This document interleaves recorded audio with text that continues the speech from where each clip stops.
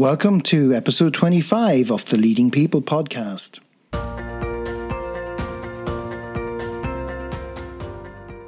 I'd like to take this opportunity to thank all our regular listeners for tuning in every 2 weeks, and also to give a big shout out to those who've given me such positive feedback on the podcast and the quality of the guests.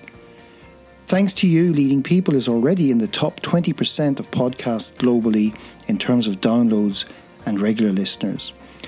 Of course, the podcast would not exist if it weren't for all the amazing guests who participated so generously with their time, wisdom and humour. So kudos to you all too.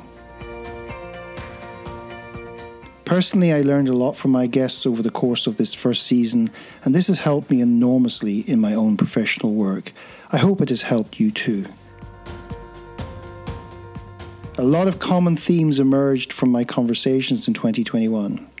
Many guests highlighted the need for self-awareness and self-leadership before becoming a leader of others.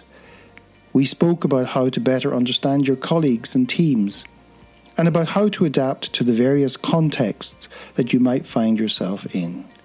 The role of women in leadership and the workplace in general also featured.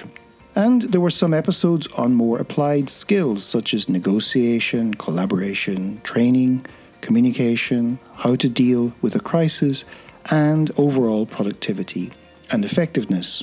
We also discussed how simply knowing some basic stuff about how our brains work can help us deal with so much in life, such as the quality of our decision making, how we learn best, and our health.